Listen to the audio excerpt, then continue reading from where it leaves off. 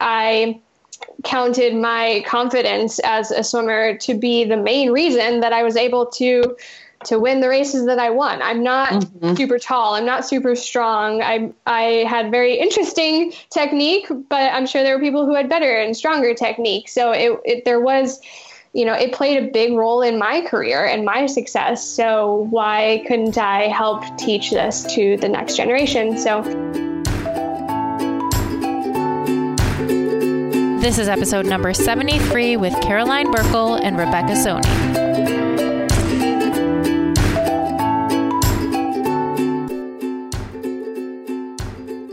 Welcome to Pursuing Health. I'm Julie Fouché, family medicine resident and former CrossFit Games athlete. Here, I bring to you information and inspiration from experts and everyday individuals for how to use lifestyle to maximize health. Thank you so much for joining me. Now let's get started with this week's episode. Hey there, welcome back to Pursuing Health. I had the pleasure of meeting Olympic medalist swimmers Caroline and Rebecca, or Reb as she's called, last year at the Mind Body Green Revitalize Summit. And finally, the three of us had the opportunity to sit down and record this episode for you. Caroline and Reb founded an amazing mentoring organization that pairs Olympians with youth to work with them on developing their mindset using the principles of positive psychology. You all have been asking me for an episode on mental preparation, and this is a great one. We dive into both Caroline and Reb's swimming careers, their struggles during the post-Olympic period, and why they decided to work together to create Rise Elite. We also talk about some of the exercises that they use themselves and with their clients to combat some of the most common mental obstacles. A little bit of background on each of them before we get started. Caroline Burkle is a highly decorated freestyle swimmer whose achievements include winning a bronze medal at the 2008 Beijing Olympic Games, as well as a gold medal at the 2007 Pan American Games. She swam for the University of Florida on an athletic scholarship, where she was awarded the 2008 NCAA Swimmer of the Year. A two-time national champion, Caroline also broke the oldest standing swimming record in the 500-yard freestyle. After her retirement from competitive swimming in 2010, Caroline went on to receive her master's degree in sports psychology and motor behavior. Rebecca Soni, a breaststroke specialist, also known as Reb, holds 6 Olympic medals, 3 gold and 3 silver, spanning across 2 Olympic Games, the 2008 Beijing Games and the 2012 London Games. She's a former world record holder in the breaststroke, and she's well known for her distinctive swimming technique. Rebecca holds a BS in communications from the University of Southern California, and she also has a certificate of positive psychology and is a certified health coach. Following their illustrious careers in swimming, Rebecca and Caroline both struggled with burnout and a loss of structure and routine. Eventually, they joined together to found the Rise Elite Athletes program, where they use their unique blend of knowledge and experience to mentor young athletes in a variety of sports.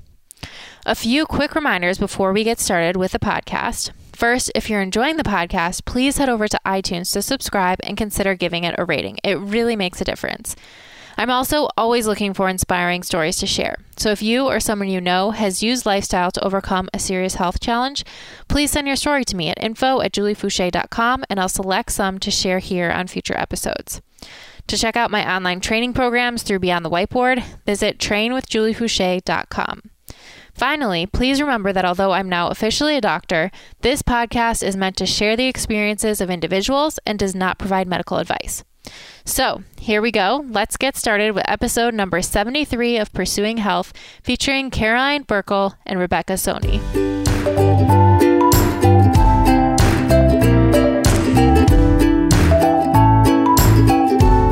Welcome to Pursuing Health. I'm super excited to be here with Caroline Burkle and Rebecca Soni. And as we were just saying, we've been trying to do this for about a year now, so I'm so excited that we're all finally here. So thank you guys for coming on the podcast. I'm excited.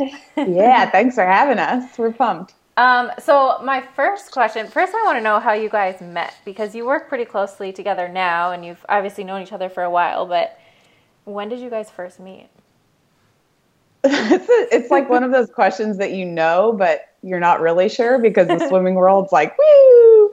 Yeah. Maybe you were really Do you young. remember the exact year, Reb? 2006? No, I mean, we became friends around Beijing, so 2008, because we were in the same Olympic Village, housing unit, apartment thing, like across the hallway. But before that, I always remember, and Caroline, I know you know this, that my sister went to one of the youth select camps with Caroline. Okay. When she was a kid, and she came back and was like, oh, there's so many cool people, and I really love this girl, Caroline Burkle. And so my sister, like, loved you, Caroline. And then later on, I eventually, you know, we met, we swam together all the time, and now, yeah, here we are. Yeah, it's a good story though, because Rita was so awesome. She was totally rad. And I remember her saying, like, my little sister is so fast. And I was like, yeah, okay. I guess that did happen. Yeah. Huh? But yeah, so we became friends, and I think it was also one of those things where before that you see each other at meets and competitions. And Julie, you know how that is when you just go to different competitions and different appearances or whatever, you do camps or whatever, and you meet people and you know people, and I think it's cool. It's like 10-year anniversary coming up, Reb. I know, crazy. Wow. How did you guys first get into swimming? Did you both start really young? What was it like? Was it pretty serious from a young age, or how did it evolve for you? I was like diaper dip, and then swam, and then country club.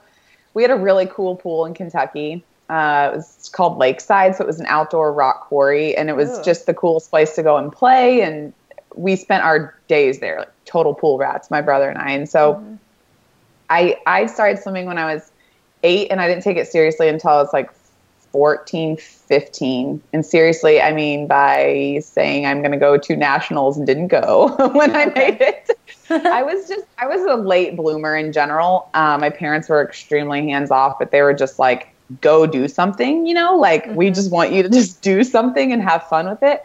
So my brother was the super serious one that like kind of pushed me, honestly. He pushed me more than I could push myself. He was always like, come on, like, you don't realize, like, you know, as a 10-year-old, he would tell me that. So, and he's younger? He's a year and a half younger, okay. Yeah. So I would say I was like 15 before I really knew that I could go for it. And then, yeah, the rest is history. Was there like a moment where you felt like college or the Olympics became your goal, or where that became something that was reachable or something you were shooting for? I remember when Martin Wilby came to our practice, he was one of the assistant coaches at Florida, and he was my club coach, Mike DeBoer's best friend. So he came to practice and he was recruiting some of the older swimmers. And I remember getting out of the pool and Mike looking at me and pulling me out, and he was like, you need to focus, because that's going to be you. And I was all over the place. And so he was like, you need to focus. And I was like, oh God, here we go. You know, and I didn't know what any of the recruiting process was. So that was like my sophomore year of high school. And then I really knew, like, I want to go to school and swim and be on a team and participate and do all the team stuff. So yeah, that was a wake up call for me. And then as far as the Olympics, I think that I went to trials in Long Beach after high school. Reb, you were there too. Yeah, that was my first one too. Yeah, so 2004, oh, wow. And I got 9th, and I remember not making it back, and I was like kind of happy because I had to swim it again, but then I was kind of like, that was like the first, like, yeah, like 400 free, didn't make it back, but like almost there, but like I know I can do it, but like don't have to do it again, you know? So that was like the first wake-up call that it could be a possibility for me and that I wanted to do it, so. That's cool. What about you, Rebecca? Yeah. So I started a little bit later. I was 10 when I first got on the swim team, and I was following my big sister's shoes. She really loved swimming.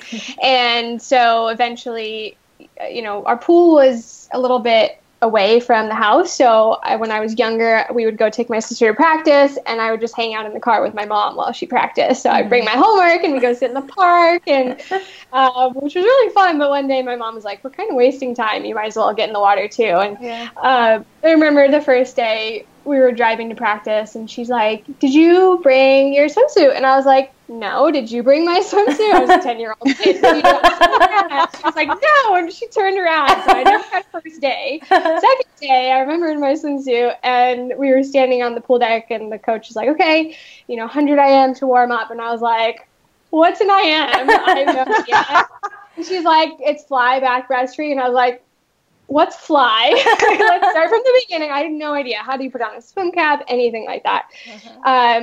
And for a while, I really didn't like it at all. I kind of detested going. I would go to the bathroom and go take a nap in the locker room and not come back out. And I just didn't really understand. I didn't really like it. And I didn't really acclimate that quickly. But about 2 years later, 2 years into it, I really started to love it and started to really become close with the team and have that be, most swimmers will say this, that your best friends are on the swim team because you spend so much time with them, and that really started to click. And that was when, for me, it became all about the hard work and that sense of accomplishment that comes from a really hard practice. Like that kind of kicked in. And from the beginning, I was a breaststroker, which breaststrokers are kind of a rare breed for swimmers. It's either you can do it and then you're good at it, or you can't do it at all. And so unfortunately, I was good at breaststroke, but terrible at everything else. And so I started pretty early into nationals at 13, which, I was last place, but I was there. And I made it to trials, the same one that Caroline was at. And, I never really thought as a kid, oh, I'm going to be an Olympian, or I didn't really think about college either. I was just so wrapped up in the day-to-day of how can I just work really hard today and today and the next day and the next day. And eventually, I went through the recruiting phase, went out to USC, which is what brought me from New Jersey to Los Angeles. And it wasn't until maybe the year before 2008 that I realized, whoa, I'm the top 200 breaststroker, which was my event, in the country. And if I'm here next year, then I'm on the Olympic team. And that was it was 1 year out, and I was like, whoa, that blew my mind, so that's the point when, for me, it kind of became a goal, or at least a possibility, or the first time I ever really even thought about the Olympics as it pertained to me. So I was kind of just following the ride and all about, personal improvement, little steps along the way. That's so interesting to hear from both of you that it wasn't something that was super competitive from a young age, or even that you kind of got started, I guess, late. Doesn't seem late being 10, but still, I guess for most kids, like I think about, we had swim lessons when I was I can't remember what age, kids normally start, but I remember going to swim lessons and, the swim team already being very competitive with kids really young. And so it's interesting that, that you guys started late, and then also that you had such an attitude about it where the Olympics wasn't even really something you were thinking about until you were in that more mature stage, which I think is different from, I follow gymnastics more closely just because that's what I did growing up. And there, a lot of times it's like these really, really young girls who see the Olympics, and then that becomes their, driving force for doing the sport, which is, I think, a very different approach. Gymnastics, they for sure start super young. And I think it is cool. Reb and I have talked about that a lot, that we just enjoyed the ride. And I think out of a lot of our experience, we've been able to gather that, and how that's part of why we love what we do. Cause it's okay, we didn't fly and die, it was a steady growth and a longer process. And I don't know, looking back on it though, it's funny. Sometimes I'm should I have taken it more seriously? When I was 14 and Rebecca said, she got last at her first national. So did I. I didn't even go to my first. I didn't want to. I was too scared.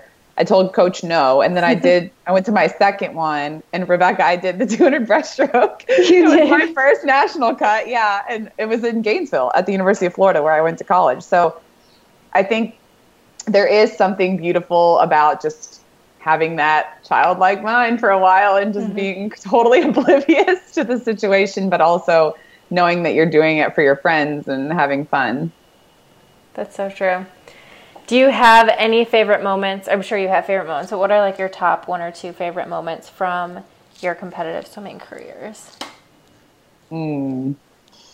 There's a lot. So tough. I think some of my tops were the training camps before the Olympics. It's like, of course, the Olympics are all the glory, but that first, when you've just made the Olympic team and the whole team comes together and you're training together and living together, and it's only about a month long, but that's always a really fun process where you're bonding with these new teammates who were former competitors, and now you're on Team USA, but it's not quite super intense yet because you're not at the competition yet. And so I loved the training camps. It was just really fun it's kind of a reward for making the team. It's like you get to come together and have a little bit of a retreat before you hit the road. A retreat plus the most intense training ever. Yeah.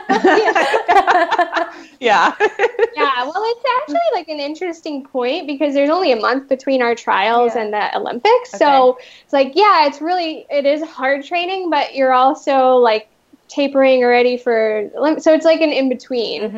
I wouldn't say it's the hardest training by any means, but it's just like awkward, like how can I just carry on what we've done already? So it wasn't like super, super hard, which made it even better. It's like, it was definitely an interesting experience all around. Yeah. Those training camps they definitely like spike your training and then drop it. So right away we were in Palo Alto, we went to Stanford for training camp in 2008. And I remember like the first 4 days were just hell. It was like spike. And I mean, we were doing so much yardage, and then all of a sudden they do drop you. And then it's nice because you get to taper, and like we went to Singapore and you're swimming outside with like monkeys flying around. Oh, wow. Yeah. So I agree with Rev. That's honestly, those are my most favorite memories are the camps leading up to it, because not only is it just like a big retreat and a big group fest the entire time, but it's also, you really learn a lot about yourself and how you are a teammate in a different situation, because we were teammates with our college teammates for so long. And then all of a sudden you get to be around a whole new crew of people, and you relearn your roles on a team and how to participate and who the captains are. And it's pretty cool. It's a really cool dynamic for sure. It's really fast. I mean, to only have a month to like reacclimate and figure all of that out is a lot. Yeah. So how does it work? Like there, once you all come together on this new team, you all obviously have your coach, your individual coaches. Are you all training together, or is it like you're still doing your own training, but you're doing it in the same place? Yeah, there are designated U.S. Olympic coaches. So you're kind of assigned into a coach, and if you're lucky, it's your normal coach. But for some people, they do invite personal coaches to come, but they're not necessarily on the coaching staff. They're just there to kind of advise. And so my coach was not on the Olympic team coaching staff, but he did come, and he was there, and he did talk to the coach that I did work with. And, it was always a good meshing there. And my coach, Dave Salo, also trained us in a way that created a lot of independence, so that I wasn't necessarily reliant on the coach. I was more able to understand what was going on with this new coach and their workout and what they were trying to do, what works for me. Hey, I don't really like this. Like, can I do this instead? And so it created a lot more independence, where in the past I had been really reliant on the coach and just like, tell me what to do, I'll do whatever, like no questions asked. So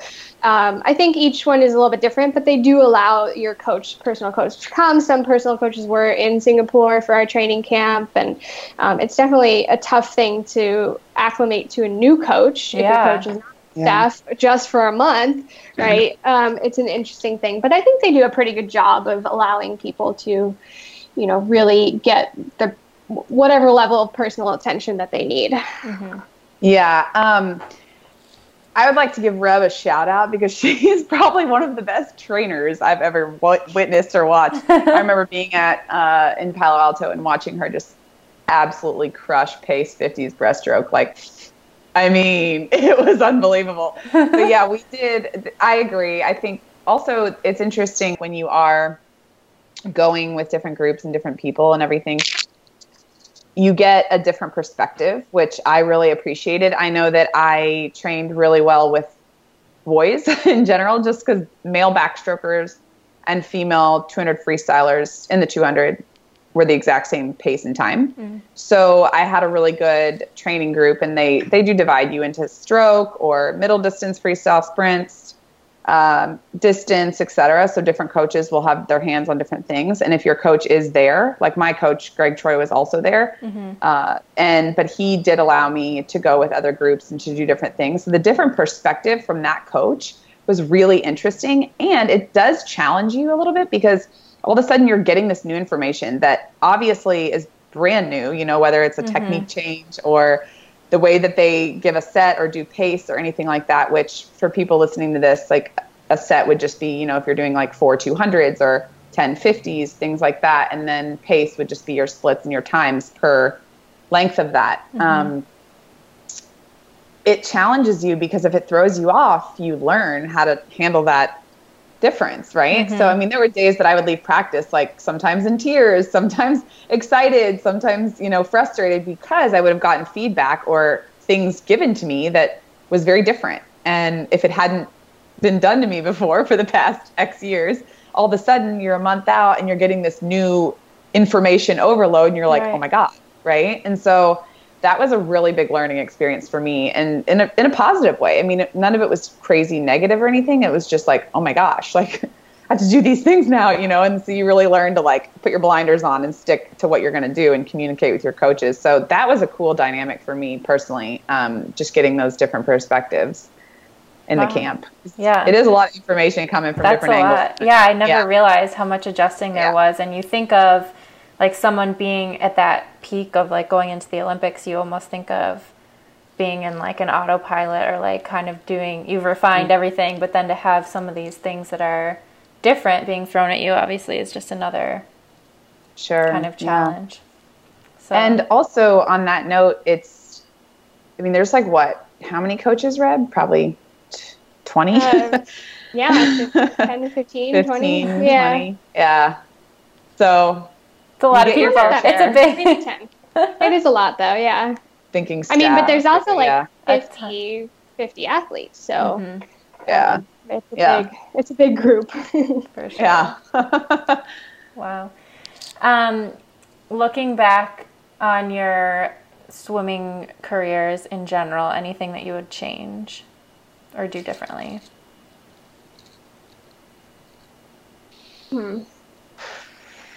It's a tough $1 million question.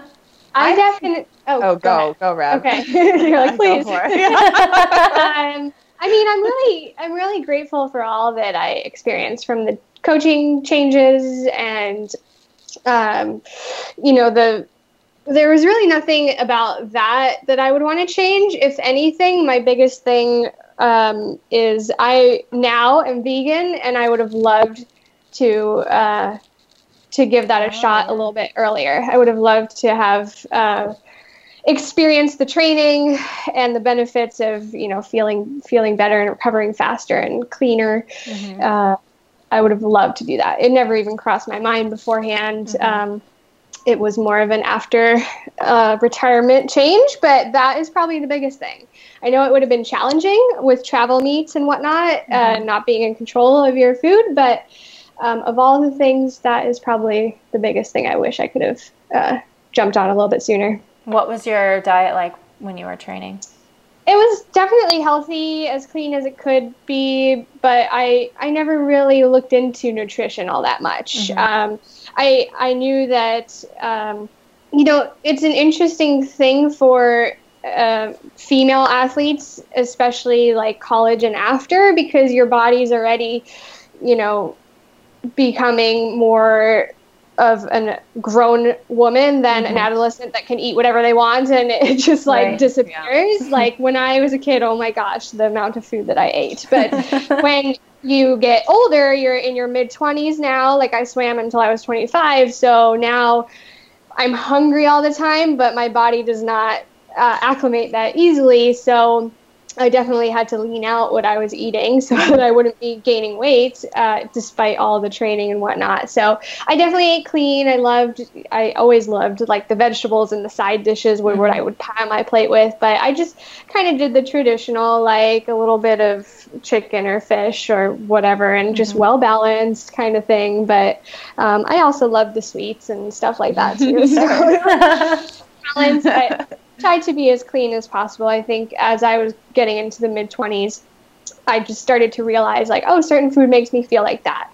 Dairy makes me feel like this. I get a little bit of a stomach ache after I eat it. So I started to actually like tune into my body and start to make changes in that later part of my swimming career, and just kind of move towards healthier and cleaner diet.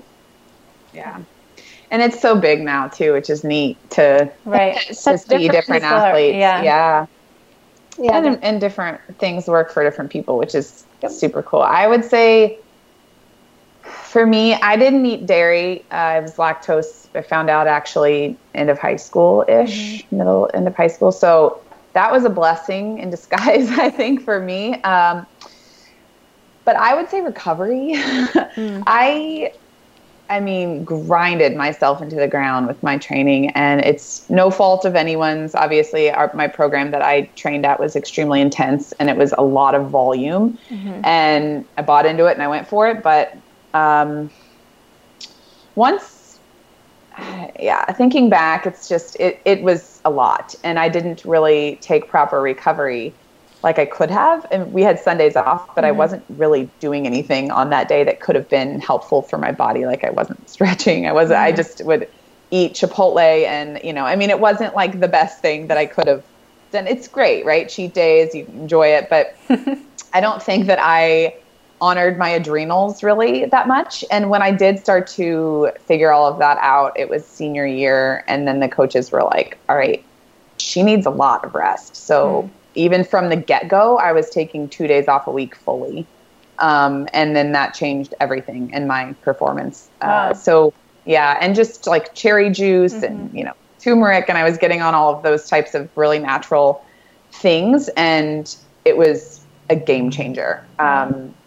Yeah. And I mean, I still would wake up with night sweats and everything, but like there would be spans of time that I was all right with it. But I think that I could have honored that a little bit better and probably eaten more nutrient dense foods. Sometimes I felt like, I didn't eat dairy, whatever, but sometimes I just felt like I ate the dumbest stuff. It was just, it could have been available in college. Yeah. And we had training table where the athletes can go and get really nice, you get meals and everything like that, which was such a blessing, but it wasn't anything that I really honored that much. It was like, oh, good, there's a box of wheat thins. Let me eat those, and it was like, that's not, I could have had a sweet potato, and, you don't really know as much. You just do what you're told. And so the knowledge that I gained from that, I think would have been, if I would have applied that a little bit more instead of ignoring it. But yeah, I would say recovery. And then mentally, I would say a little bit more self-confidence and belief. I knew that I had that like inner, I'm 100% doing this and this is going to happen in me. But I think that I always had a lingering question of, am I really supposed to be here and be doing this? And so I think that if I would have worked a little bit more on that within myself, that would have been a big game changer. But I think that's most athletes, to be honest. Sure. I think so too. Always have a little I can relate with that. Yeah. And, it's exciting because then you can give back now, right? Like with what you're doing with Train with JF and everything, it's like you see that and you see what that small bit of confidence does for people, just even through feedback or through results. And now it's a little more apparent. So I would say those two things for sure. That's amazing. Well, it's so good to hear you guys talk about all of those things, because I feel like, especially in the CrossFit world, sometimes those things are neglected because it can be, people love being in the gym, they love doing the training, but the importance of that recovery and the rest and what you're fueling your body with and all the things that you do outside the gym can have so much more of an impact. So it's good to hear it coming from Olympians too. It's not just it's not just it is us. So key. Yeah. Next, I really want to talk about the post-Olympic period? Because I know that can be a really, really, you know, people might not expect it, but it can be a really difficult time after you've been training for something and putting all of your energy towards something, and then it finally culminates in that moment, and then there's sort of this period of what next, and, you know, what does this all mean? So I was just wondering if you could talk maybe from each of your perspectives what that period was like for you, and then, you know, knowing, you know, a lot of other Olympians or the other people that you interact with, kind of in general, how you see that playing out. Yeah. Go for it, Reb. You want me to go first? Okay. Yeah. Unless you want me to. I'm game. No, I'll jump in. Okay. I think we definitely had similar experiences, but I can say across the board from every athlete that I've spoken with, it's a challenge. And we, you know, at the same time are kind of conflicted, like, oh, I just, you know, had this amazing experience, and why am I feeling like this is a challenge? I thought, I literally, when I won my first gold medal, I remember being on the podium thinking, like, or actually way before that, like going into the race thinking, if only I can get the medal, I can't imagine ever not being happy again. I can't imagine a reason to like not feel totally fulfilled and like I did, you know, forever. I thought it would be forever, which was such a silly thing to think. But, you know, then you come out of it and a little time goes by and it's like, whoa, I don't even know what my purpose of getting out of bed is today. Like, I just remember being so grateful to have my dog and being like, well, he needs to go outside to go to the bathroom, so I should get out of bed. Otherwise, I remember, you know, talking to my mom on the phone and just like laying in bed, like, why should I get up today? Why, you know, like you lose so much of who you are and your routine and your structure and your training and your team and your, you know, coaches. And so it's a challenge. It's a challenge. And the best piece of advice that I got from asking other Olympians who had gone through it, and I was talking to Caroline a lot at that point too, it was, allow it to be hard. It's okay for it to be hard. I wasn't really that aware that this was such a thing. And so you go into it and you're like, why is it just me that feels this way? But allow it to be hard. It's supposed to be painful. Caroline gave me the advice of like, it's like breaking up with someone. Like, you just broke up with swimming and you are now like, you have that hole. It's okay to hurt. It's okay to hurt. So it's a challenge. And the way that I attempted to deal with it and move forward with it was to really, I spent a lot of time just thinking about swimming and what happened. And like, I didn't feel special, but here I am with 6 Olympic medals. Like, I don't know what I did to deserve that. And so I spent a lot of time kind of reflecting on what did I do well and what were the key components that made me a better athlete than others, or able to win gold medals. And a lot of it came back to these mental things that I had created over, you know, the 15 years that I was swimming without really realizing it. And over that reflective period, I realized that these are the components that I need to now take out of swimming and put into the next phases, whatever those are. So things about being confident and knowing your path and having goals and stuff like that, that is very, you know, it's there and you built it in swimming, but you just have to realize that it's still there. You just have to put it into something else. And so, I mean, it's certainly been a challenge, and it's been 5 years for me, and it still can be a challenge some days. And, you know, Caroline and I are always talking about this, and we're always, you know, trying to understand, like, who am I now that I'm not that Olympian, and how do I balance being the Olympian and, you know, being that presence and the voice of the Olympian, but not letting that send me back into a place of my best is behind me and my biggest glory is behind me, because that automatically sends me back, you know, crawling under the sheets, like hiding from the world.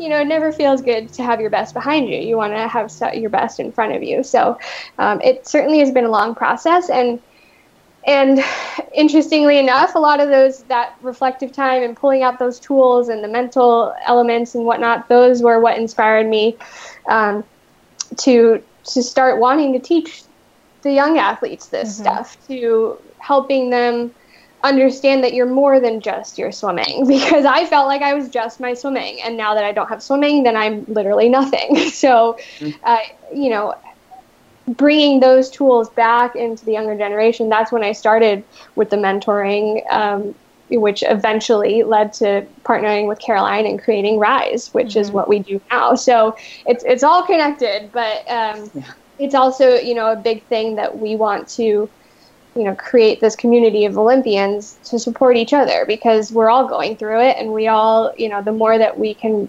connect, like Caroline and I have, and, you know, we're talking about this every day, and it just brings so much support and, you know, companionship to the process. Yeah. And she nailed it. Wow. She finished, I finished a little bit before her, end of 2010. I was like, all right, this is it. I took a little break after 2008. It was about January, and I was admittedly a mess during those 6 months. And a mess being just was, like, I hate swimming. I don't want anything to do with it. I just want to get as far away from this world as possible, and hung out with all the gymnasts and all my other friends at Florida, because I was just so burnt out, and I was so incredibly, like, a blend of nostalgia, and, you know, there was a blend of regret and happiness and sadness, and it was all these weird emotions, and I was like, what is happening to me, you know? And then all of a sudden I was like, I'm not done. I'm going to try again. I'm going to go back. I'm not done. And this was your senior year of college, or after? I was finished. It was after. Okay.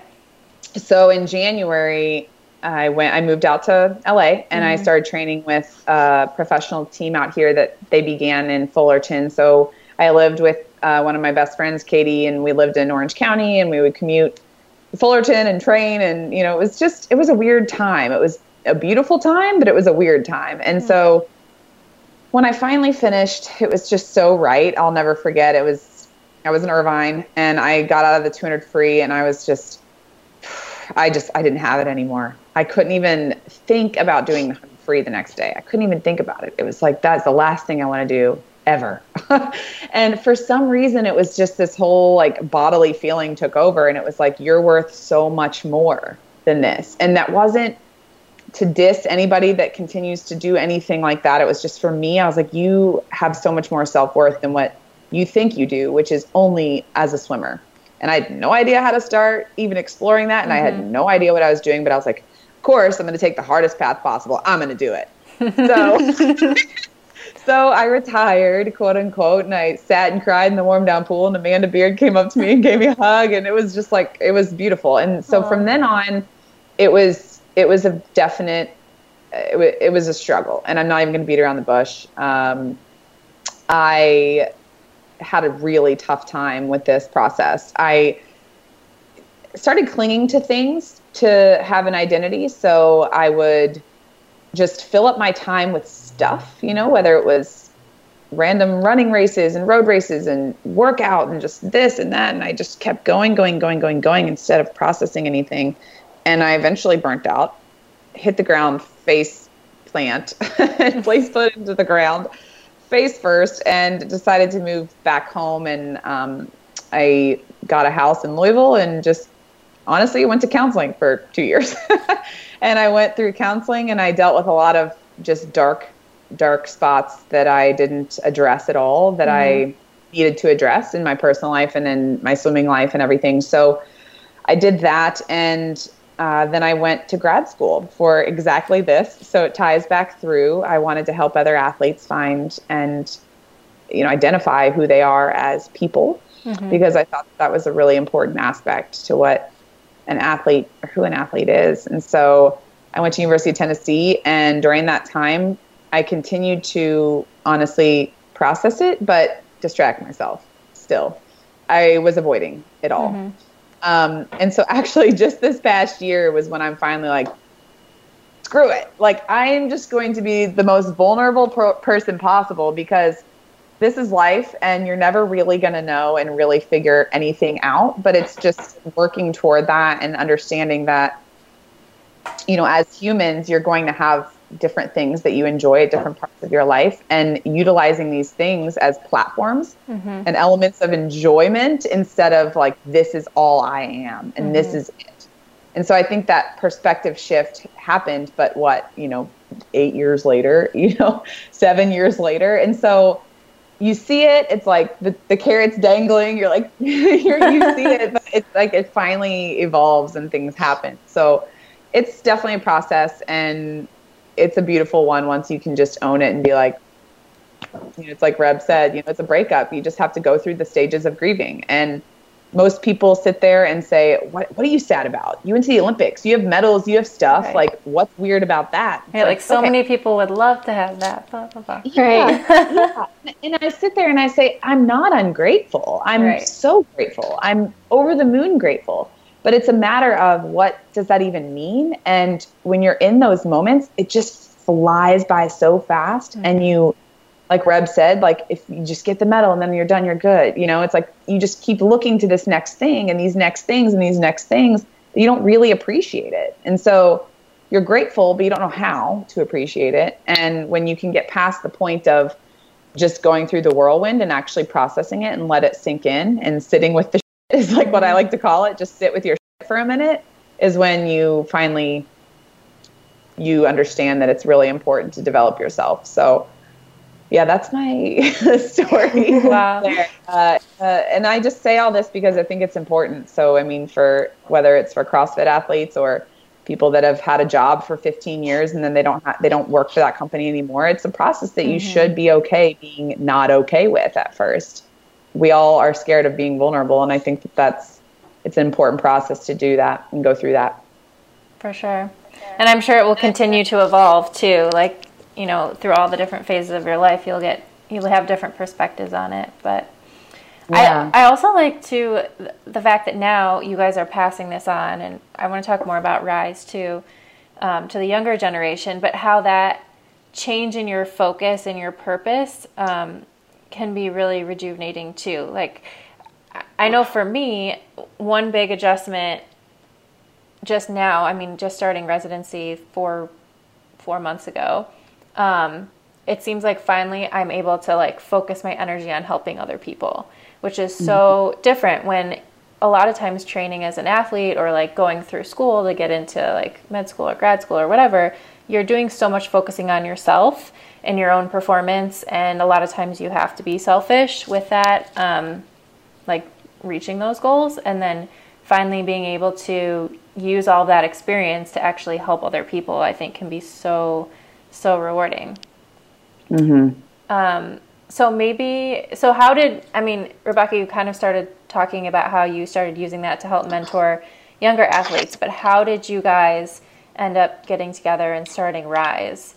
I know Caroline said you did your master's in sports psychology, and I know Rebecca has some training with positive psychology, which I'm super interested in too.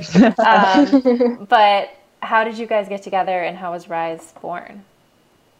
Yeah, so I had been mentoring a little bit, and I kind of fell into that because I wanted to give back a little bit. Plus, you're fresh out of your career, so people are asking for lessons and clinics, and I did that for a little while, but I never really felt like I was giving them anything. You do a clinic with a team, and it's a lot of fun for the kids, but it's a lot of people, and I'm not a coach. I was a very internal swimmer, so I know how it feels, but not how it looks. So I'm not a coach.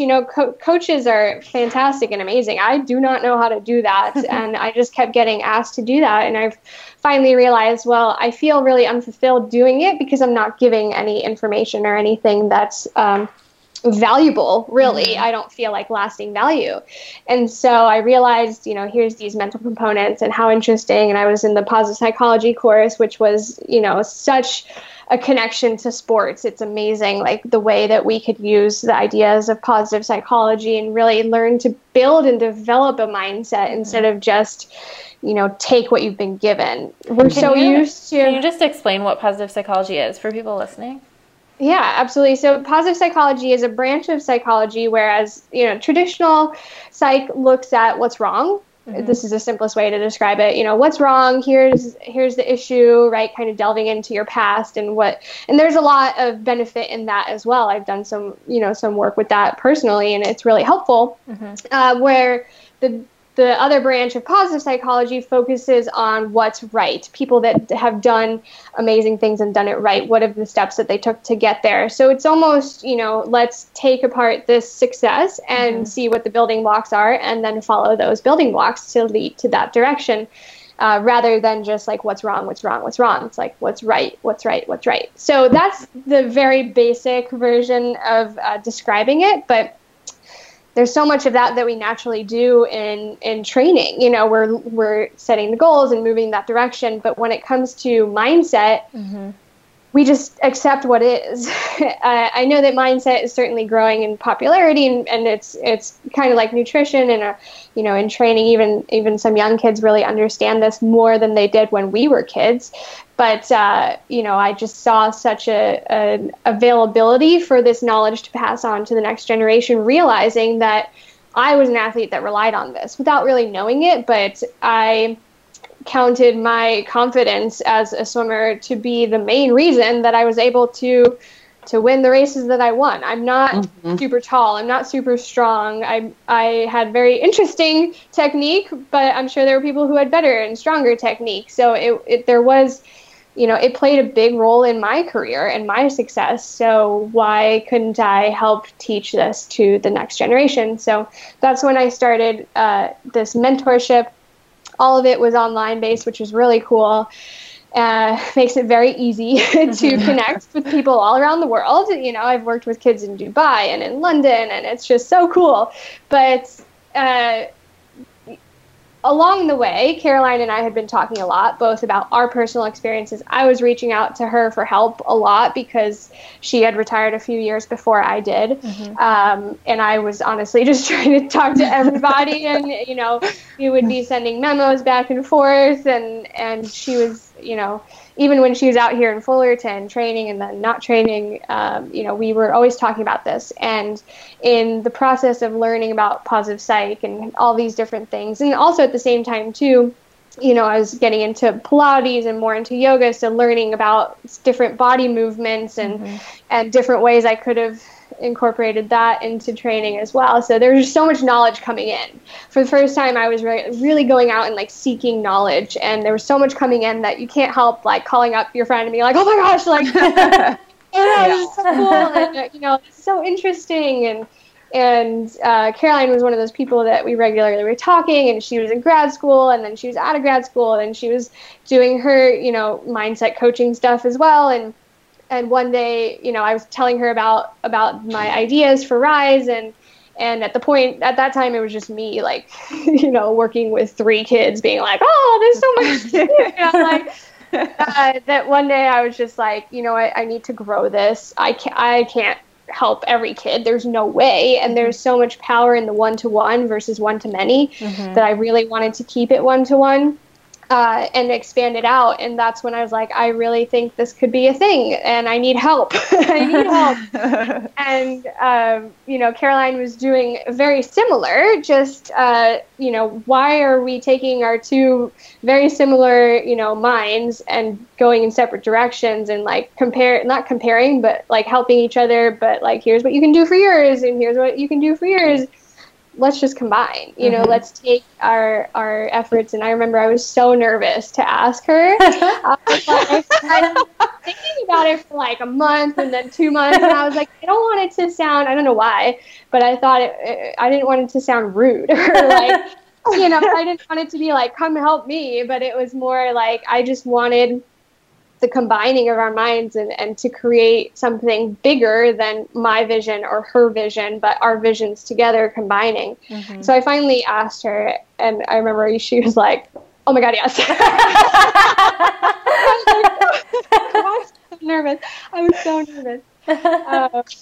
So then she came on and we started scheming, and it's been kind of a whirlwind since then. It's been a fun process of, we had so many ideas and a business plan and a path that we wanted to follow. And every time we laid a path out, we kind of went in a different direction. Right. So, that's how it goes. Letting it evolve. So that was in 2015 that we created the first official Rise Elite Athletes company. Mm-hmm. Yeah, it was the coolest experience. It's been 2 years, and we're in the beginning. It was about us, Rebecca, Caroline, Olympians, mentorship, and working with kids, and it was always a vision to make it a lot bigger than us, not just in number, but the whole idea of what Rise is. Like, Rise is not Rebecca, it's not Caroline, but it's now a team of 15 Olympians who it's all about, giving back and keeping on pursuing these, finer details of life that really make life worth living and make for a good life, and pursuing that in our lives and connecting with our mentors who are all Olympians like ourselves and helping them and them helping us. They give us so much energy and so much excitement and passion that comes from, seeing them talk about Rise and seeing them talk about working with their athletes and the rewards that they get from it. And then of course the number of athletes that we're able to bring into this and to share our knowledge with can grow as we get more mentors. So it's finally crossed, I think, that threshold where it's no longer about us at all. We're just the ones that help make it happen for the Olympians that come in and want to work with these kids and share their knowledge in their own way, but with the same foundations of, building mindset, support, mentorship, that whole thing. It's amazing. So explain how it works from the kids' perspective and then from the perspective of the mentors. How our program works in general? Yeah. Well, the athletes, it's interesting because, as Reb said, it benefits both people, right? So you have the athletes that have these Olympians that they look up to that can mentor them and have this incredible relationship, big sister, big brother style, that also can give them the truth and, love and feedback and everything all at once. And then we get thrills out of doing that, but also, like she said, we have a community that you feel significant again. So the core is significance. And so I think from both perspectives, there's this feeling of significance and giving back. So the athletes come on to our program, and then we pair them with a mentor through their surveys and kind of getting to know them. And there's a process behind that. And then we pair them with their Olympic mentor, and then they get to know each other, get acquainted, and see if the fit is solid or not, or it's usually always solid. And then, actually, I think it's always been solid. And then, you start the relationship from there. And every week you speak on Skype, or now Zoom, or, whatever it may be. And it's just 30 minutes a week for 14 weeks. And then we take 2 weeks break because recovery, all about the recovery. Important. So just about the mental recovery as well. And then we start back up again. So we go through, according to that athlete, what they need and meet them where they're at. So whether it's they've got performance pressure, or they're feeling pressure from external people and sources, or they're have a ton of just mental blocks about their own ability, or they don't understand how to set goals, they're not quite sure who to trust as far as, like, maybe they're getting so much feedback, like we can help them sift through that and understand, like, what's worth it and how to use it and direct themselves in the right direction. So it's definitely a really cool experience. And from the mentors, it's, again, the significance piece and the give back. And then from the athletes, the feedback that we get, and Reb is really good at collecting this, but it's always, always, always, always, they make me feel like I can do it, or and to them, to an athlete that's 14, 15 years old, they're grasping the fact that they're in control of their own destiny, that they are going to feel the way, that we're not doing anything for them, that we're just coming alongside them. But the fact that they say, like, they make me feel that way it's really rewarding for the mentors to feel like, oh my gosh, I can make a difference and give back in that aspect as well to that age group, because it is a challenge. You have to change, certain things in the way that you think about things too, and simplify it, which is good for us because sometimes we take things really complicated in our brains, like positive psychology, sports psychology, all this stuff. It's super complicated. And then you can take it and simplify it. And then all of a sudden something will click for me. I'm like, oh, I learned something today, So I think, again, bringing it back around, it's a mutually beneficial relationship that it's just a significance piece, period. Like you feel that. And when you feel that, performance increases. And it's just the way that it usually happens. So that's why I personally love it. That's amazing. And I think what I think is super cool about it is, well, a lot of things, but just being able to have a relationship with an Olympian, like as a young athlete. I think for such a long time, kids put Olympians up on this huge pedestal, and it's like they're like not real people, And I think so many times, like being able to interact with you and see that you're really a normal person, and like if you're a normal person and I'm a normal person, then maybe I can do that too, which I think is really eye-opening for people. And even like I think of in CrossFit, the Katrin, so she won 2 years, but previous to her was another Icelandic woman, Annie Thorisdottir. And Katrin talks about like her not really like believing or knowing that she could do it until she started training with Annie and becoming friends with her and realizing like she's a normal person, she has emotions, she has good days and bad days. And then it all of a sudden became very real for her that she could achieve that same goal. And then she did. So I think that is really powerful. But then also, like you said, for the Olympians to have that like significance and purpose and realize that, their career isn't over after the Olympics and they have so much more to offer, no matter what it is that they're doing. So it's really, really amazing. I would like to say that a lot of athletes do come in nervous. It is scary. You're talking to an Olympian and oh my gosh, and what I would have done at 14, 15, oh my God, like, am I worthy? And I think that it is cool for them to see that we are normal people, and we challenge our mentors to open up as well about their struggles or certain things that they've, gone through their days, even now, or previous experiences going through and dealing with and handling and how they handled it. And I think that's really important, is sharing experience, but also that we instill in them that it's not about being an Olympian necessarily, so that they understand, we're speaking to an Olympian and that could be my goal. Like that's my life goal. And damn it, I'm going to do it, but that's not the pressure, that we want to give them. It's if they want to swim through college or do gymnastics through college or play soccer in college, whatever it may be, that's the biggest goal that they would like to achieve, then let's do it. Like whatever you are, be a good one kind of thing. So I think that's the other thing that we enforce. It's not about being an Olympian. This isn't like holding, any certain standard up there. God, you've got to do this or else, anything like that. So I think that they're really feeling comfortable to just learn from us and know that that's not the only thing that has to be achieved. It's just a result of the work that you put in, both mentally and physically. Yeah, that's such a good point.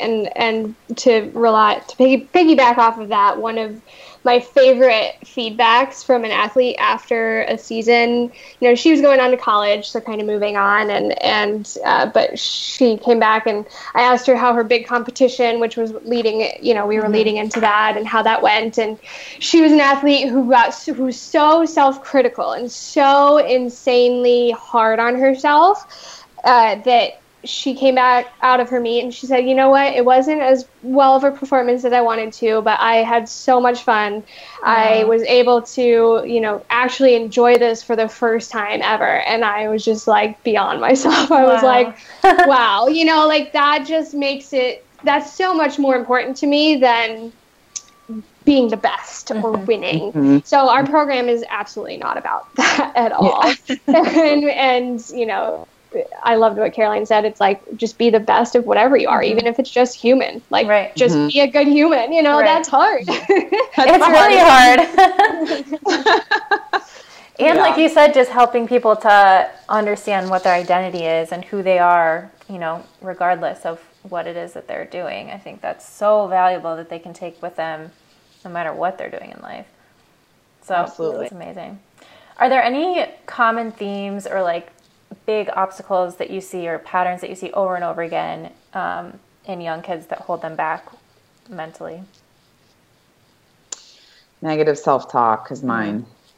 It's not limited to kids. I mean, this is all people, but yeah, all people. Yeah. And I mean, goodness, it's taught me so much too. I think, I don't know if I can speak specifically for Rebs, but I know a lot of my athletes will speak of themselves in a way that is, it's hard to hear sometimes, you know, like, oh, I'm just such an idiot and I can't believe like I'm not this, or like I'm not good enough at this, or I'm not fit enough this way. You know, there's a lot of different pressures, and I say this a lot, but social media and nowadays either you use it as a tool or it's something that the comparison levels are extremely high with that generation. I think we're catching a different end of it, you know, versus like looking at, you know, from a 15, 16-year-old girl's perspective. I mean, that's tough, right?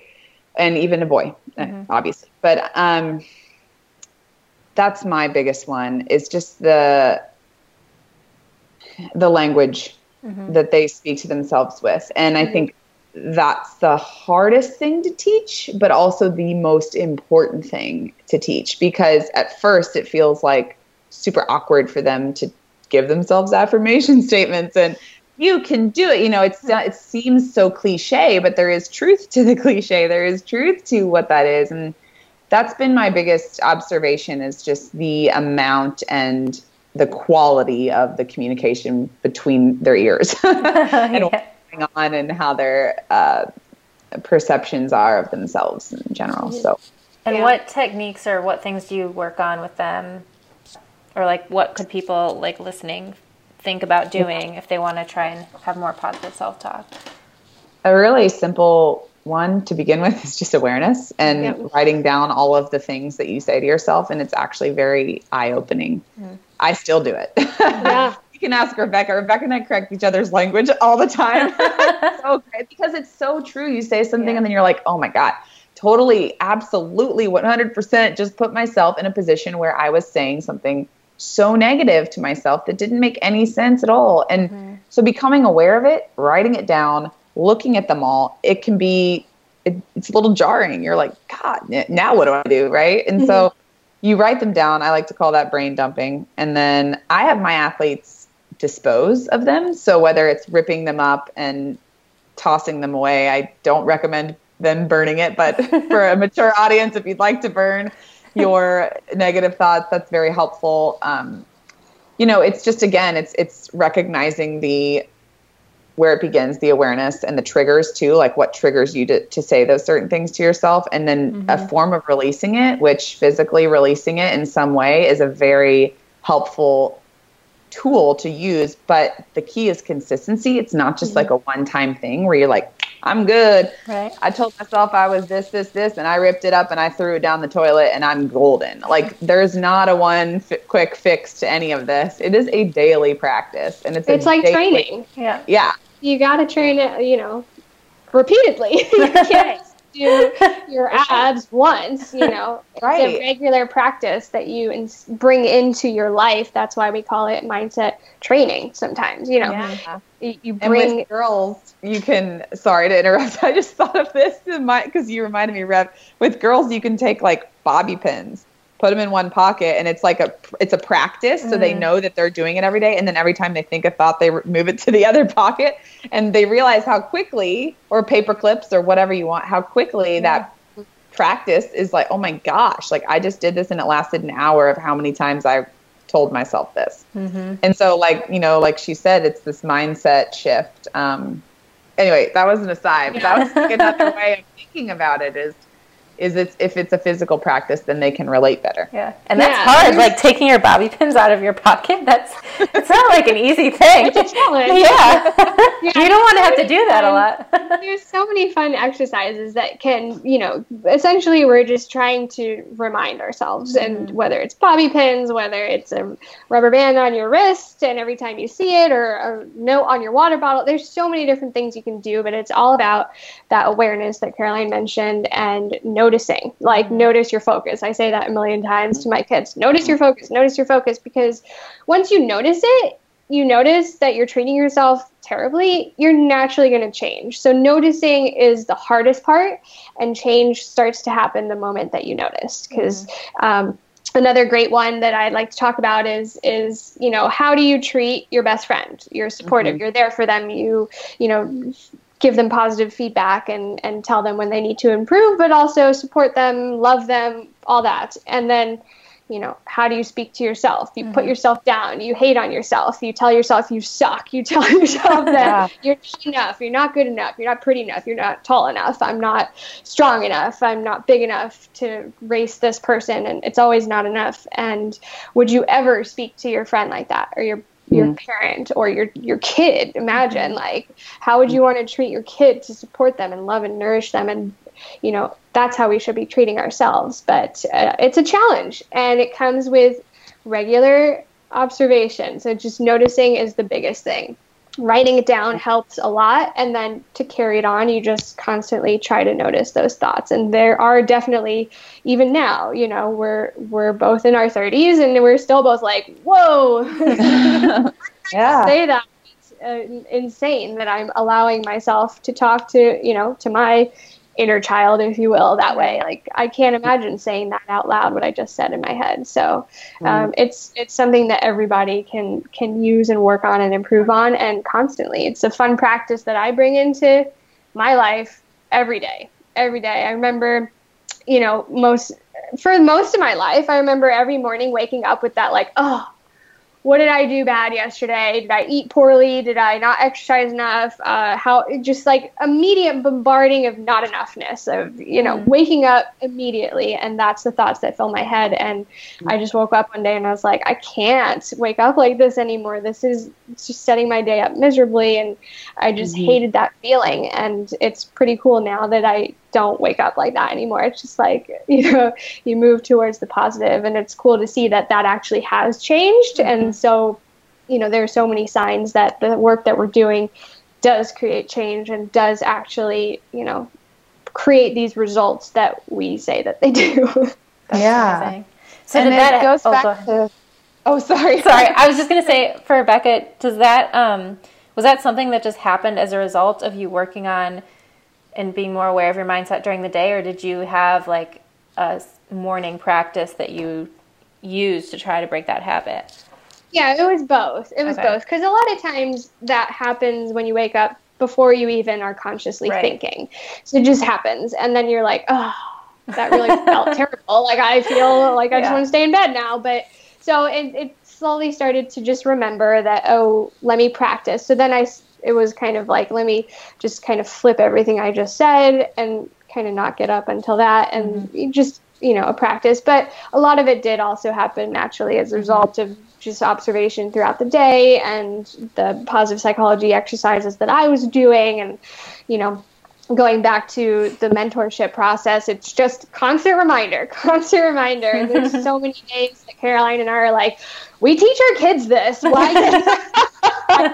like, you know, like, so true.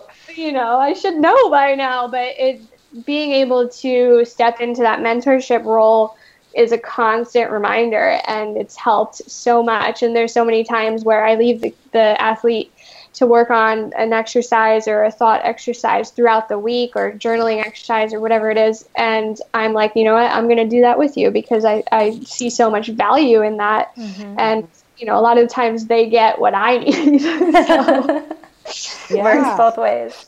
It works both ways. So it's good. It's very fun. That's awesome. And, you know, our culture, we complicate everything. I know I complicate everything 90% of the time. You know, and you want to simplify it, but no one is quite sure how. And they almost make things harder to simplify than they need to be. And so it's easy to like roll your eyes when you think about like, oh, I just like write down my thoughts and rip them up, I guess, you know, or like I just going to become aware of them and like, you know. But then I need to think deeper. And sometimes it is just allowing them to just be there, like Reb said, and then realizing how it makes you feel.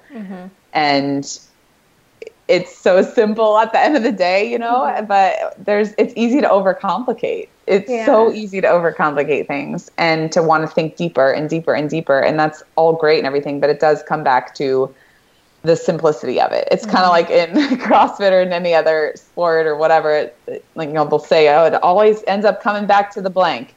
You know, it always ends up coming back to the dumbbell, or it always ends up coming back to the most simple thing that you can do that does create the most lasting change. And so that's something that I'm currently practicing with myself and with my athletes is let's just keep it simple. Like, we can overcomplicate it and, you know, gather all the stuff you need and then sift through what really is important in that moment. And that part is also eye-opening. Speaking of eye-opening, you're like, oh, it's not that much that I need to think about other than just like these core things that I can make a change for. Yeah, I think it's important to note as well that, you know, we're not looking for or working towards like perfection or, oh, I'm never going to have negative thoughts again, or I'm never going to have these, you know, bad things come into my head or compare myself to others. But the journey that I've experienced is it's gone more from insane self-criticism and negative stuff. It's the same thoughts coming in, but now it's more, oh, that's interesting, or, oh, that's so cool how my mind just did that. Let me see if I can change it. And it takes the the emotional burden off of it to where you're still going to struggle. You're still going to go through hard experiences. You're still going to have challenges, but life would be boring without them. Right. It's more of just helping these young athletes and ourselves as well, like, create that inner peace, if you will, to go through the challenges of life and to take it as oh, that's interesting. Yeah. Like, oh, I just felt a surge of anger when that person cut me off on the road, and oh, that's interesting. You know, instead of a intense reaction, you know, just kind of keeping that reaction more Zen-like. Yeah. Totally. No, yeah, growth mindset, right? Just like keep growing, and keep understanding that that's part of it. Is there's no perfection. It's always a process. We always say everyone wants to get there, quote unquote. Well, I'm not really sure. Someone let me know where there is, because I don't know that, you know, you can have goals that you're going to reach, of course, and you have things that you want to achieve, but 9 times out of 10, you get to that goal and you're already like, all right, cool, celebrate. Now what? There's always, that's human nature. It's like, okay, so do I like keep celebrating this, or do I like need to look for something else? Or, oh gosh, that wasn't enough, I need to do something else. You know, there's always those thoughts that come in. And so creating, like Reb said, that inner peace and just understanding that you're going to grow constantly throughout your life. There's not just like a get there, it's perfect, you're done. That doesn't exist. And if it does, someone needs to tell me how to do that, because I haven't yet to hear that. So that, and just accepting that and knowing that. And I think that's a big part of what we also instill in our athletes and our mentors, for that matter. Our mentors, same thing, you know, training them and working with them. It's a really cool thing to experience together as a team. That's amazing. Well, I love what you guys are doing. I'm going to try that bobby pin trick. I have to probably put a lot of bobby pins in my pocket. I think we all do. Yeah. You need to go stock up. I need to do the same. Only for my rat tails, but just keep, like, you know, keep coming out of my hair. Swimmer problems.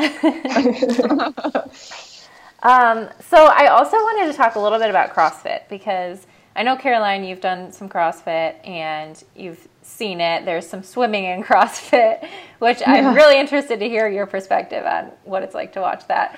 But I don't know, Rebecca, if you've done any, or kind of what your, Caroline, like how you started it, what your sort of perspective is on CrossFit in general, and then maybe we can talk about the swimming a little bit more. Yeah, so I started CrossFit, I want to say 2014, maybe 13. Yeah, 14. So a little bit later, I did a lot of like some HIIT style stuff, a lot of running, a lot of everything like that prior to that, and just general lifting. And I love what it does for a community. I think it builds a massive community. And I think that's the most important part, is the team atmosphere, people feeling like they're included in a group effort, an individual effort. They see progress. They have accountability. Honestly, it's a beautiful community, and it's the fastest growing community I've ever seen from that moment too, as well. So I think that's phenomenal. And I get really competitive at CrossFit. I did. And so I had to dial it back a little bit. I was doing a little bit too much, and now I'm focusing on the strength and doing a lot of functional training. And it's a phenomenal tool for a lot of people. It's interesting how swimming has grown in the games. It's so cool to see it. I think it's awesome. I mean, this year there's, motocross or whatever. Right. You can get a little bit of anything. Yeah, you really do.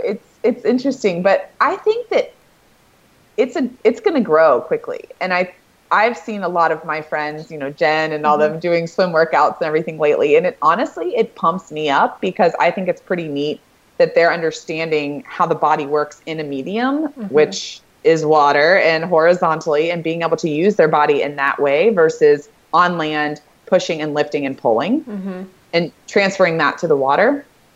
I think it's going to really help a lot of athletes in the CrossFit Games. Like, just when I watch it now, it's more or less like they're starting to understand the whole technical side of it and the ability to have it recover their bodies from land on the gym. So just being able to use it for both things is going to be huge.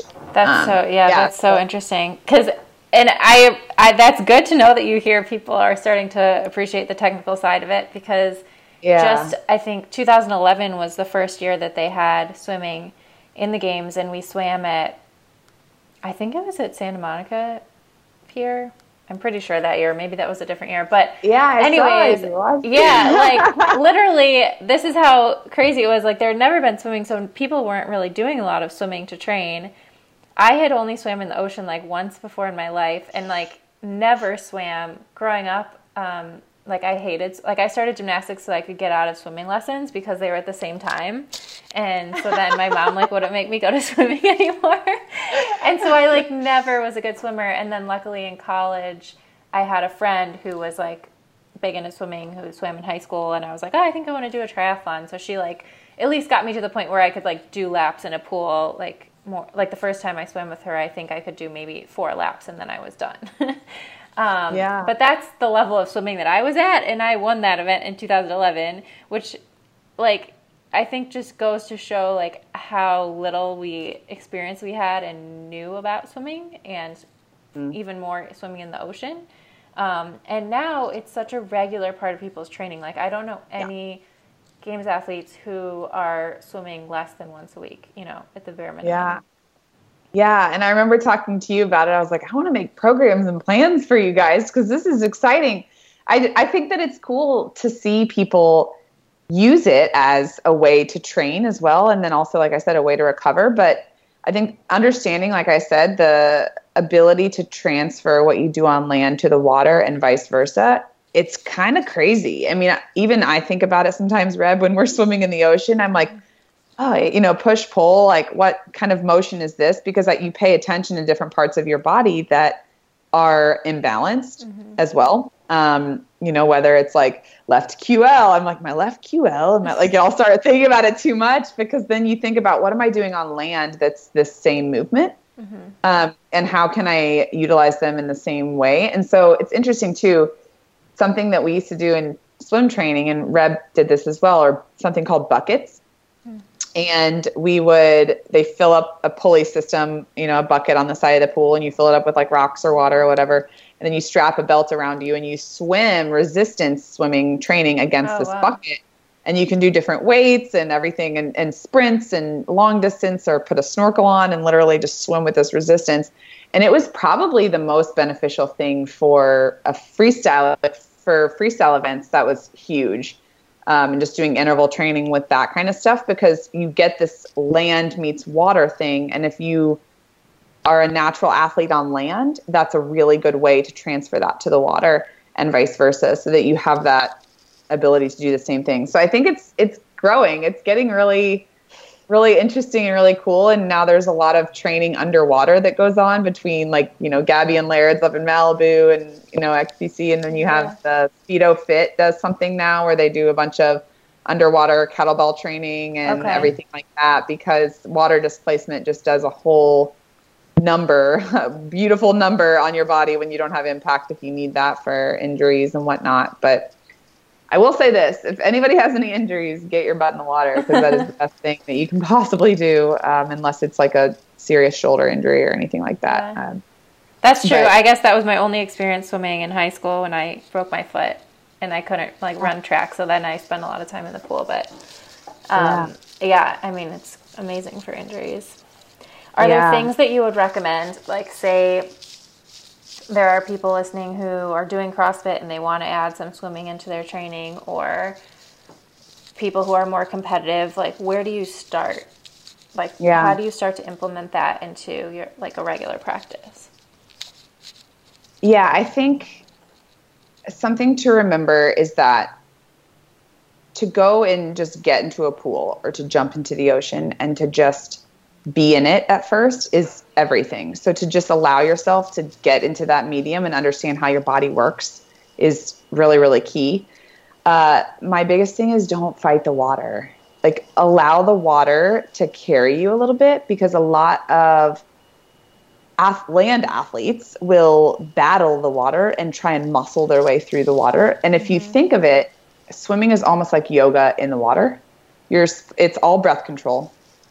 It's all fluid motions and just really understanding how your body works together, the opposites and every opposite arm, opposite leg. Like, you're really understanding the way your body works. And so to allow yourself time to do that before you dive into any crazy sets or anything like that, because I'm sure everyone can swim and is really wonderful, right when they get in, of course, but just even, it's like being on land, right? Like, don't jump into the weight room, grab the barbell, load up the bar, with a bunch of weight. It's like, do some warm-up reps. Allow yourself to get acquainted with the material that you're using and what medium you're in. And then after that, I would just suggest, instead of just diving in and swimming a mile straight or whatever, just at a certain, obviously that's a good thing for aerobic capacity and just, cruising and, relaxing. But if they're trying to train, to view it as a track workout.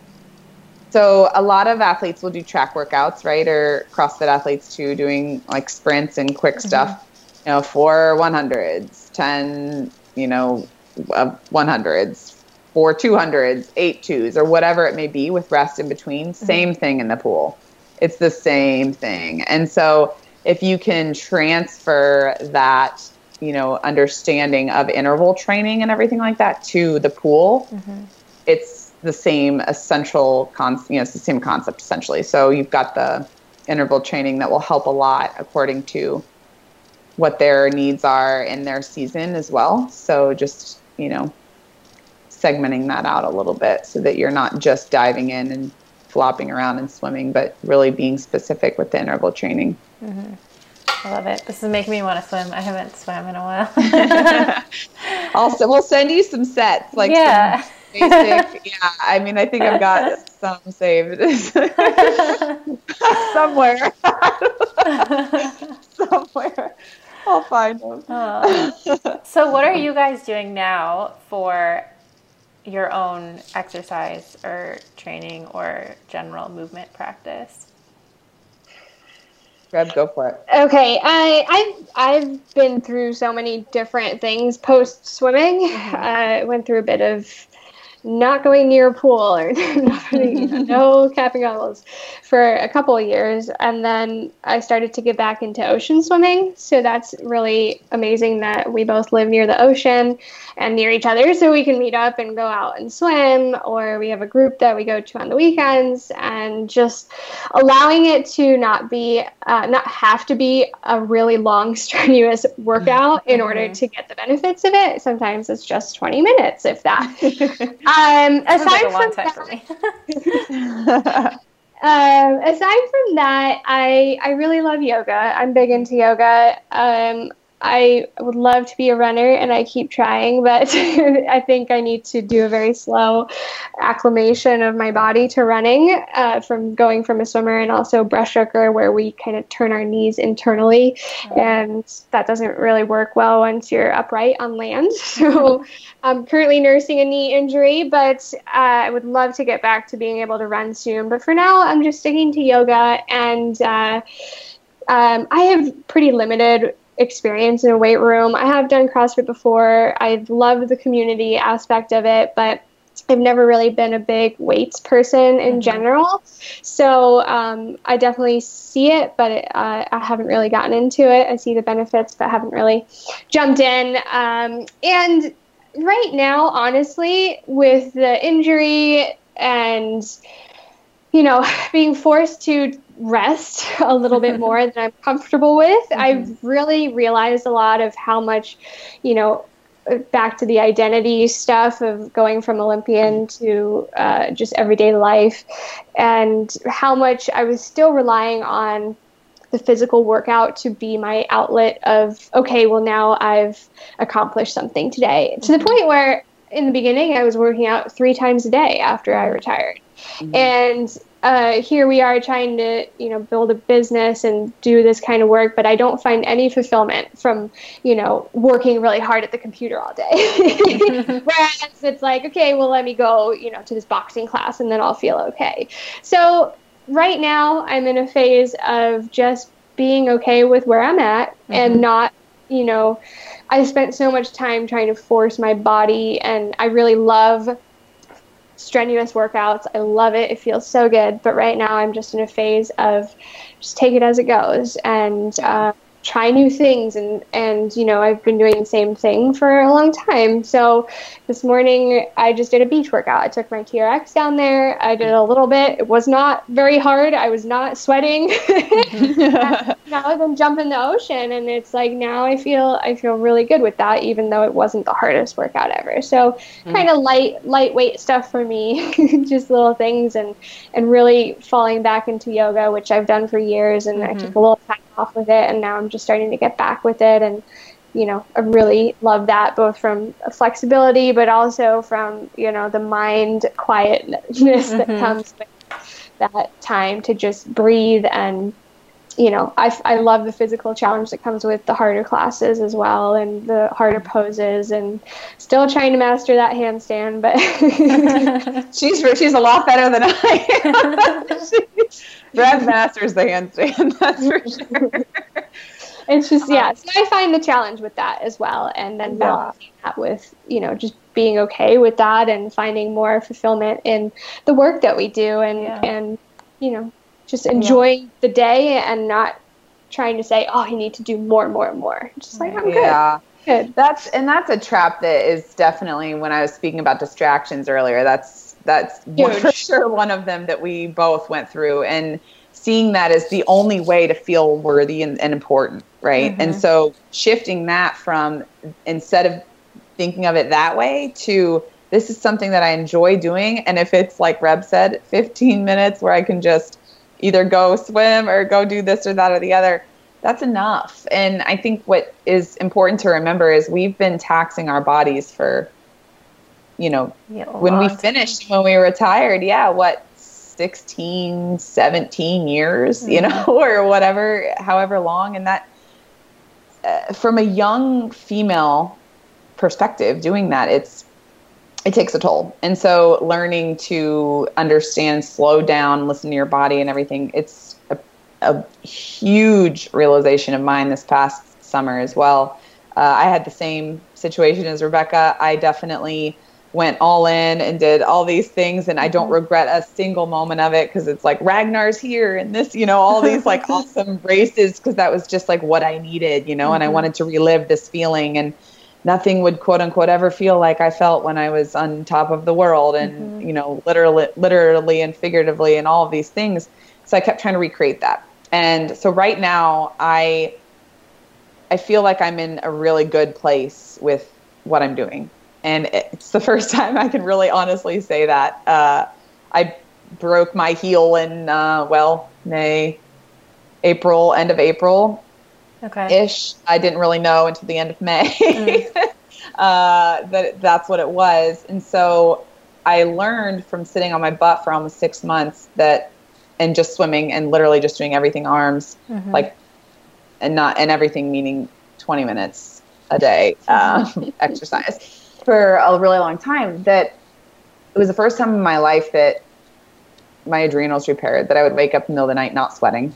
It took like 2 months to get to that point, but all of a sudden I was like, oh my gosh, like, but then you go through this whole, like everything slams you in the face, like everything hits you, like all of this stuff that was just like, this is everything that I've been doing to feel worthy has just completely stopped. And now it's smacking me in the face. And so it's like, you're exhausted. And realizing that that's what finally caught up to me. It was just like, all right, the train has slowed, and now just sit in it for a minute and understand that what you're doing is enough, and that it's more or less something that you actually enjoy having as 3% of your day. Like 1 hour of your day, that's your enjoyment. And no matter what that is, if it's a walk, and now I get thrills out of going on a walk, I'm like, yes, walk. It's like the best thing in the world. And I'm not putting any of that down or putting training or anything down. It's just that from our perspective of really going super hard and taxing your body to the max for 20 years of your life, it's just like so beautiful to now have 3 days a week that you do. I don't do CrossFit anymore. I train at a gym called Allegiate, and I just go 2 to 3 times a week, and it's like very slow, specific strength, or like assault bike and med ball, like everything very dynamic, and we warm up a good amount, and it's just what my body needs, to be totally honest, because I really do enjoy the weight room. I actually do enjoy it. I think I have a little bit of that in me, like a little inner meathead of that sort. But honestly, like 2 to 3 times a week is fine. Like every day is way too much for me. And then on the other side of the coin, I could do, as Rebecca said, yoga, solo hikes, walks, swim in the ocean. Like I enjoy just doing those things to the max, to where I can just zone out and I don't have to talk to anybody or be in a team environment at all. And I can just do my thing. And so it's both sides of it, and having that balance of both is really key in life now for me in particular. So long-winded way of answering your question, a little bit of everything, but making a good plan and a smart plan so that you're not overtraining. And 1 rest day every week. On what day? I mean, sometimes it's like every 10 days, sometimes it's every 3 days, sometimes it's a whole week straight of rest, which I recently just did for like 2 weeks. I was like, oh, I moved 10 feet today. This is exciting. There you go. And that, that's the way it is. So, I mean, it's just, you got to accept it and own it.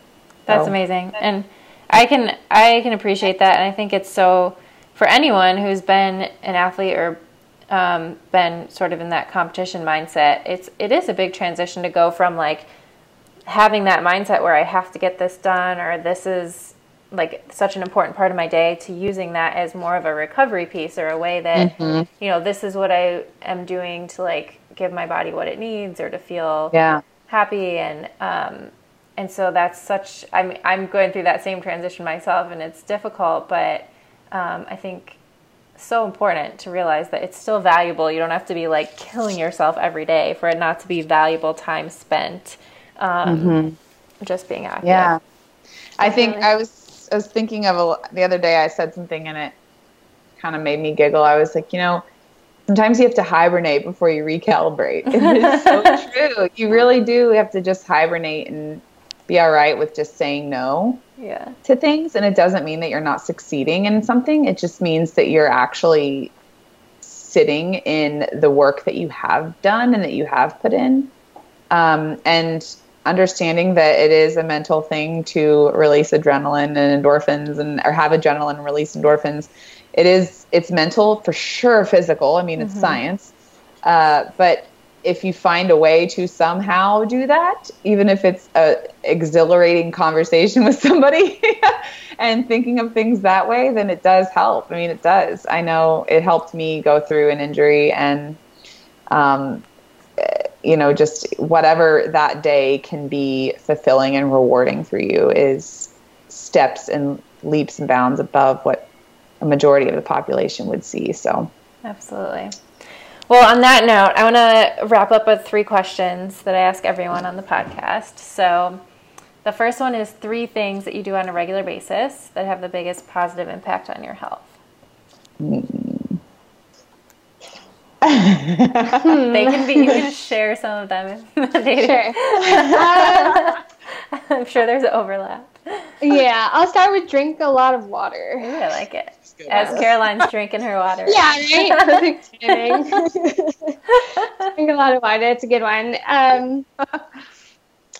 I mean, with the theme of rest, I certainly give myself the time to get 7 or 8 hours of sleep every day to unwind before bed. Getting that daily has really created nice balance in my life. Is there anything you like to do to unwind? Well, I mean, I have in my bedroom where I don't have no TV. When I'm, laying in bed, I try to do no phone or just reading. I've been trying to get more into reading. It usually just makes me fall asleep, but try to let it go away.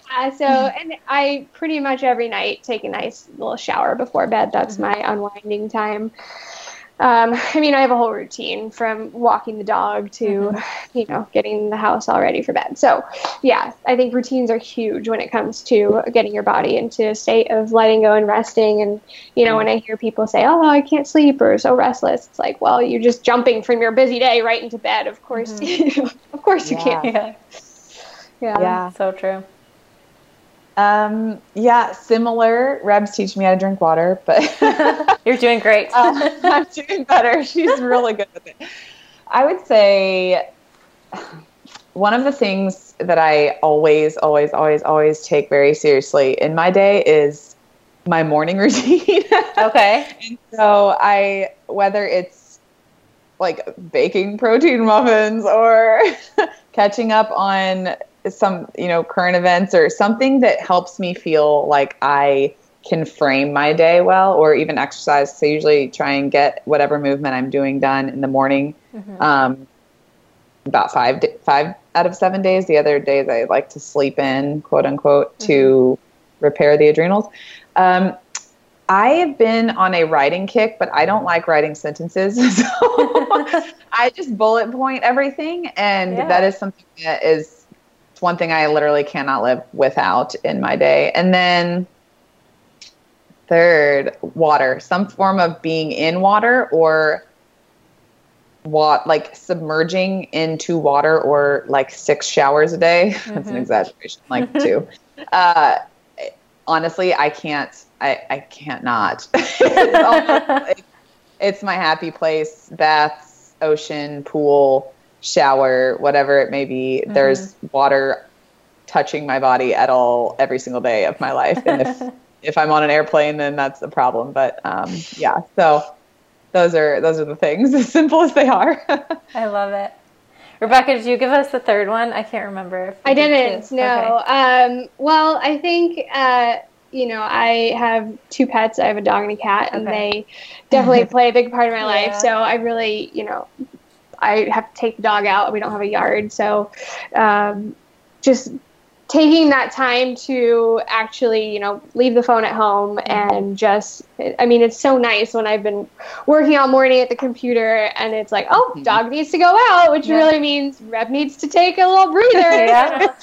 Getting outside in the sunshine and just kind of breathing and just being okay with waiting for him to pee on every bush and, So that's something that's an everyday. Obviously, it has to be. I have to take care of them. They rely on me, but it's something that used to be a chore, like a hassle. Oh, I have to go home and take him out, and I have to, and turning that into I choose to, and I enjoy to do these. Bless you. Have been a good thing that helps me. It's also a good time to notice, like, am I bringing my phone? Do I feel like I have to do a million things and hurry? Then it's like, whoa, you need to get a few things lined up and then restart your day. That's definitely a good one. I love it. Awesome. Well, thank you guys both so much for taking the time. This has been awesome. And I can't wait to share it with all of the listeners. And yeah, we'll have to do it again sometime. For sure. And if anyone has any questions for Reb or I, we're wide open over here. Yeah, where can people... on swimming stuff or whatever. I'll include links to all of your websites, but where can people find you, like find Rise and find you guys?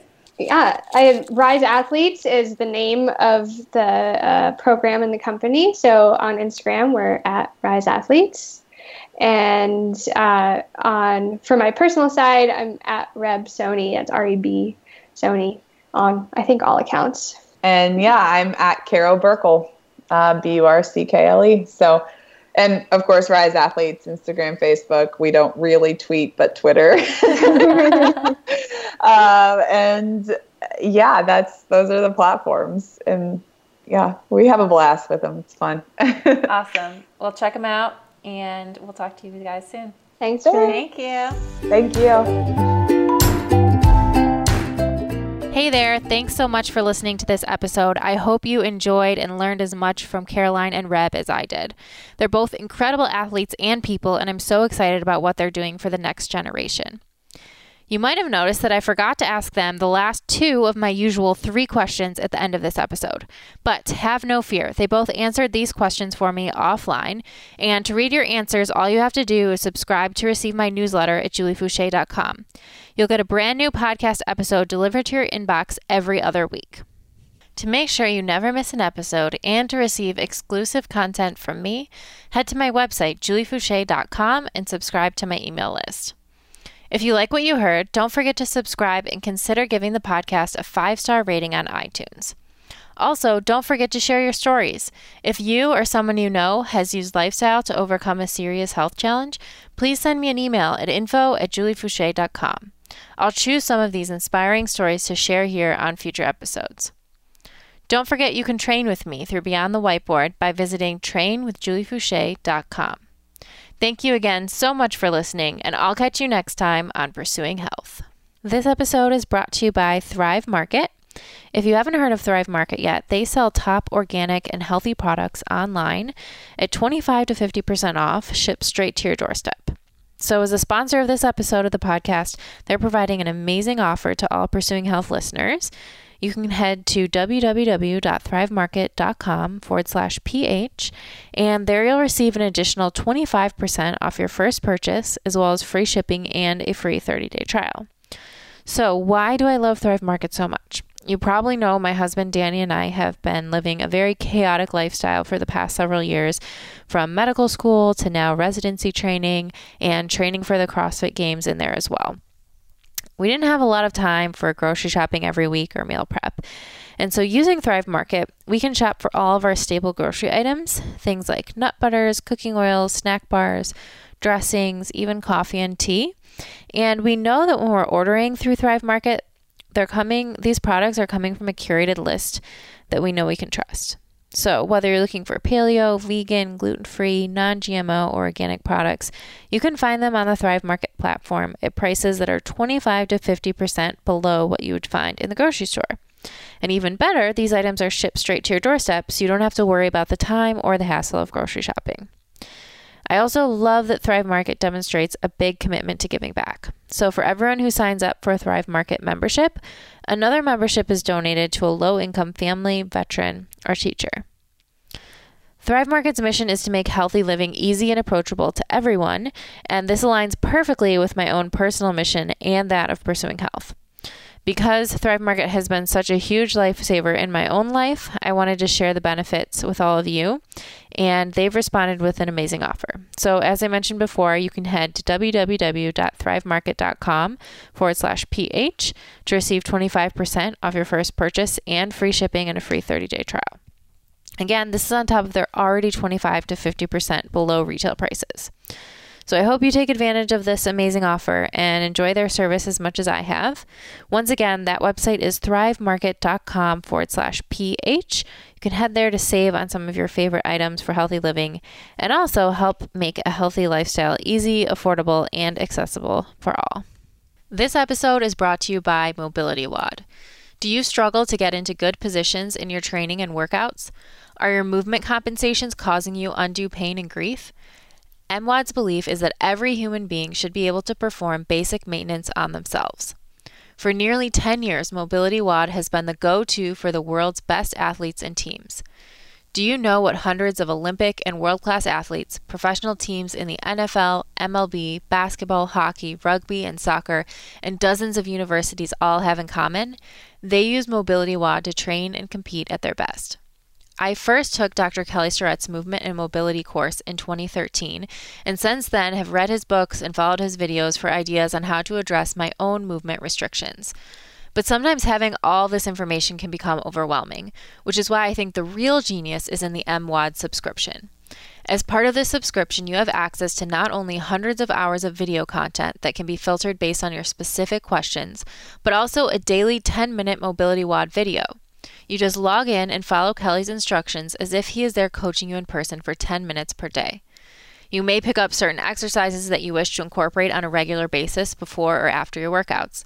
But at the very least, by following this daily program, you know you are addressing a wide range of movement patterns and body parts on a regular basis without having to think about it. I often do these sessions first thing in the morning or before bed as a way to wind down from the day. In addition, you have access to an on-ramp sequence and a 14-day mobility challenge that helps you understand the basics and identify the areas you personally need to focus on. You can lean on the MWOD community and discussion boards to learn from others who have been through similar situations or injuries. And if you need more personalized help, you can use the MWOD list to find a like-minded practitioner in your area. It's easy to become part of the Mobility WOD community, but for being a Pursuing Health listener, you can receive 20% off an annual membership with code Julie Foucher. That's JULIEFOUCHER. Just visit www.mobilitywod.com. Full potential, full power.